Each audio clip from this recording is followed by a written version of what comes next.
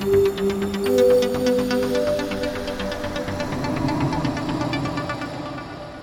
afternoon. Today is Tuesday, October 6, 2020, and I'm Mike Feiner from Feiner Wealth Management. And I wanted to talk a little bit about the upcoming election. Today is Tuesday, and 4 weeks from today is the actual presidential election. Now, what does the stock market have to do with the election?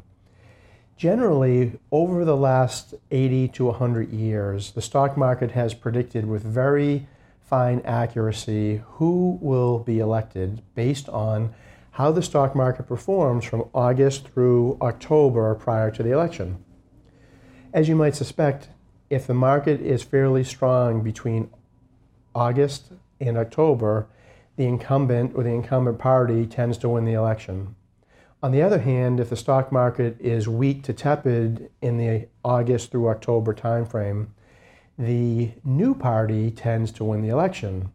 Right now, we're sort of in an in-between stage where the stock market is slightly up, but not strong. And the next couple of weeks will determine how well the stock market supports the incumbent party's reelection. Right now, where it is tepid, it would indicate that there will be a re-election of the new party, so most likely Democrats coming into power based on current statistics. That's not my opinion, that's just the history of the stock market. This week we have a special quarterly update. First, I'll begin with a brief update from last week. Stocks advanced last week, propelled by hopes that legislators may reach an agreement for a new fiscal stimulus package, and optimism generated by a few corporate deals, as well as several initial public offerings. The Dow Jones Industrial Average rose almost 2%, while the S&P 500 increased about 1.5%. The NASDAQ Composite also gained almost 1.5% for the week. The MSCI EAFE Index, which tracks developed overseas markets, also advanced about 1.5%. Now let's talk about what happened over the last quarter. The summer actually brought an economic rebound and a continuation of the stock market rally that began in spring. In late September, in fact, the Federal Reserve Bank of Atlanta's GDP Now tracker estimated that real gross domestic product growth of approximately 32% for the third quarter. All three of the major Wall Street benchmarks advanced in quarter three. The S&P 500 added nearly 8%, ending the quarter up about 4% for the year. Even so, the United States equities slumped in September as traders worried that the stock market might be getting ahead of the economy. In Washington, though, the Federal Reserve altered its monetary policy stance in the forecast of lower interest rates for the near future. Hopes for another economic stimulus dimmed in Congress, as you may know. On Main Street, there was a different story as the coronavirus pandemic remained top of mind, but improvements in hiring, consumer confidence, and retail sales were clearly evident. Entering the fourth quarter, analysts have wondered how adroitly the financial markets might manage some unknowns. A potential uptick in COVID-19 cases in the fall, the pace of vaccine development, and of course, most importantly, the outcome of the presidential election and undetermined prospects for additional economic support of businesses and hurting households. Many positive signals appeared in the quarter. Millions of Americans went to work again. Monthly net job growth topped almost 1.7 million in July, and 1.3 million a month later. Unemployment, which had hit a high of 14.7% in April, fell from 10.2% in July to 8.4% in August. Consumer confidence, as measured by the Conference Board's monthly index, leaped to 101.8 in August from 86.3 in July. Home sales soared as summer began, and although that momentum tailed off, sales did not retreat.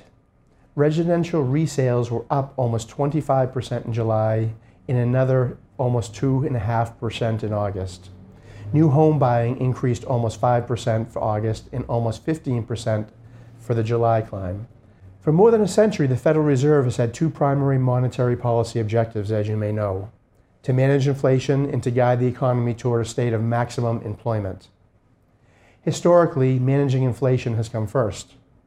So it made big news on August 27th when Fed Chairman Jerome Powell announced that the Federal Reserve Central Bank would seek to achieve inflation that averages 2% over time, rather than proactively adjusting short-term interest rates when inflation approaches that established benchmark. In other words, it would tolerate a little more inflation than it had in the past as a trade-off for spurring the weakening economy. Stocks powered through July and August, entering historic territory in midsummer. In particular, August saw a powerful rally in the NASDAQ Composite, which climbed almost 10% in August alone, and the Dow Jones Industrial Average, which climbed almost 8%, finishing with the best August since 1984 in the United States. Advancing 7% to cap a 5-month winning streak, the S&P 500 had its best August since 1986. September also got off to a good start with a record close for the S&P of 3580. Then reservations about the rally surfaced. Traders began to question the sustainability of the summer economic recovery and whether a fall uptick in coronavirus infections might hurt business and consumer spending. The S&P ended September at 3362, retreating almost 4% for the month. And that's why I mentioned previously that when the Dow and the S&P 500 decrease before a presidential election, it tends to be negative for the incumbent party. The 10-year Treasury, however, spent all of quarter three between 0.5% and 0.75%, reaching the top of that range in late August. Now Wall Street enters the fourth quarter with a bit of uncertainty. The November election results may produce a number of reactions. There are only hypothetical guesses as to when coronavirus vaccines may appear and how effective they could be. The first reading of third quarter gross domestic product is on October 27th, roughly 1 week before the election, which is about 3 weeks away. Federal Reserve officials expect low interest rates and very little inflation through 2022. Sustained low interest rates could drive more borrowing and business investment and improve the outlook for the already surging housing market. Thanks so much for tuning into this special edition of the Final Wealth Report and some of our pre-election commentary. We look forward to giving more pre-election commentary next week and updating how the stock market performance may affect the election in 4 weeks. As always, please feel free to give us a call at 978-740-1011 or call me at my cell phone at 617-285-6259 or email me at michael.feiner@feiner.com. Thanks so much, and we look forward to speaking with you soon.